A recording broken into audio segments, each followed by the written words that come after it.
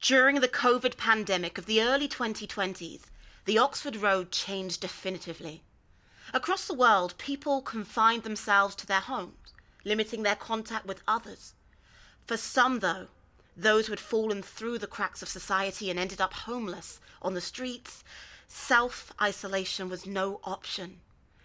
I was just a student then, but in early 2021, towards the end of the pandemic, I approached John Davis at the Providence Chapel along the Oxford Road to talk about the work he was doing with Reading's homeless and how their missions had adapted to remain safe during the COVID crisis.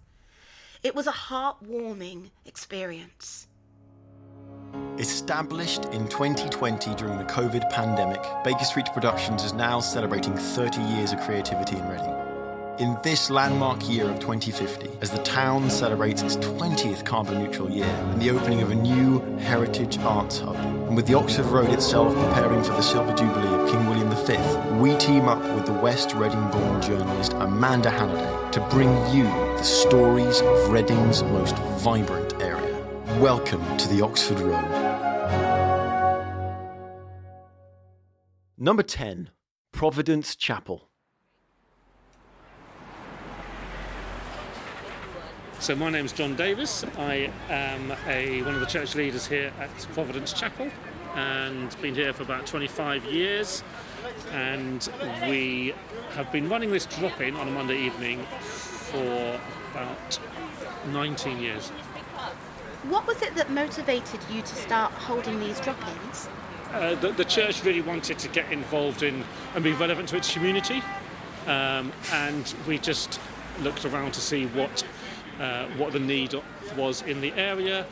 We started by doing a Saturday night going into town with sandwiches and hot drinks, and just build relationships with people who were begging, etc. We realised that there was a need for a bit more contact with these people rather than just a brief, hi, how are you? Here's a cup of coffee, here's a sandwich. That actually we needed to spend a bit more time with these guys. So we opened up on a Monday evening, and that was literally 19 years ago. And so, Sally, where we basically opened the doors, they could come in for a meal, they could sit down, we could chat to them, build relationship, help them in any way that they needed help, really. Friendship being the main one, to be honest. I think this is really inspiring. More than just ensuring the basic survival of the homeless, you actually make them feel human again. I think that's so important. It is about a relationship. It's not, we have this phrase, it's not transactional, it's relational. It's not, here's a parcel or here's some food. This is for you. This is to help you. And just by talking to people, befriending them, they trust you. And you just find out about them and then, Absolutely. Going further than just feeding the 5,000. How many people were there when you first set up the drop-in? So we started in the first few years with about 50 to 60 people, and it's grown. Last year we were at 140, and then COVID came and lockdown. We made a decision to stay open. Because we just felt probably people were going to be in more need than they were before. And we now have literally doubled numbers. So we're looking at 260, 270 people that we feed every Monday evening. Oh, wow, that's very admirable, considering the personal stress you must have all been under at the time. The need was massive. We literally went up from 140 to 190 within about 2 or 3 weeks of lockdown.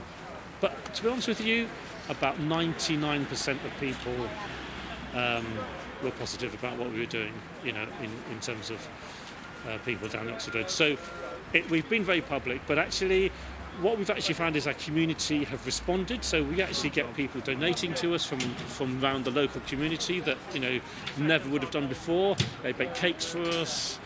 They'll drop off some tinned food. We've had one guy and his wife, they run a business. Last week they bought 300 chicken legs for us to cook for them. So it's been really, really positive. And and we've really enjoyed that actually. So you're actually getting to know your neighbours as well as the people who need the food.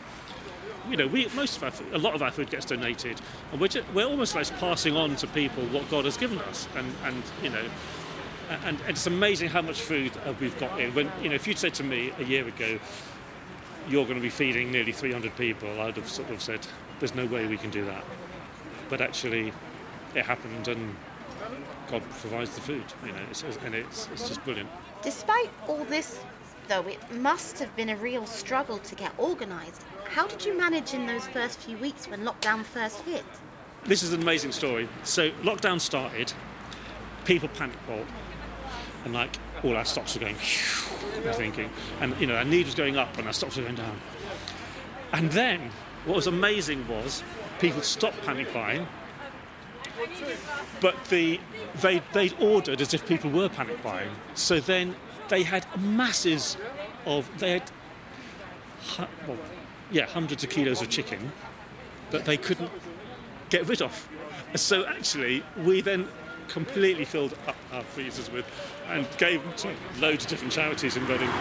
So that was quite amazing. And then it just keeps coming. It just keeps coming. So we didn't.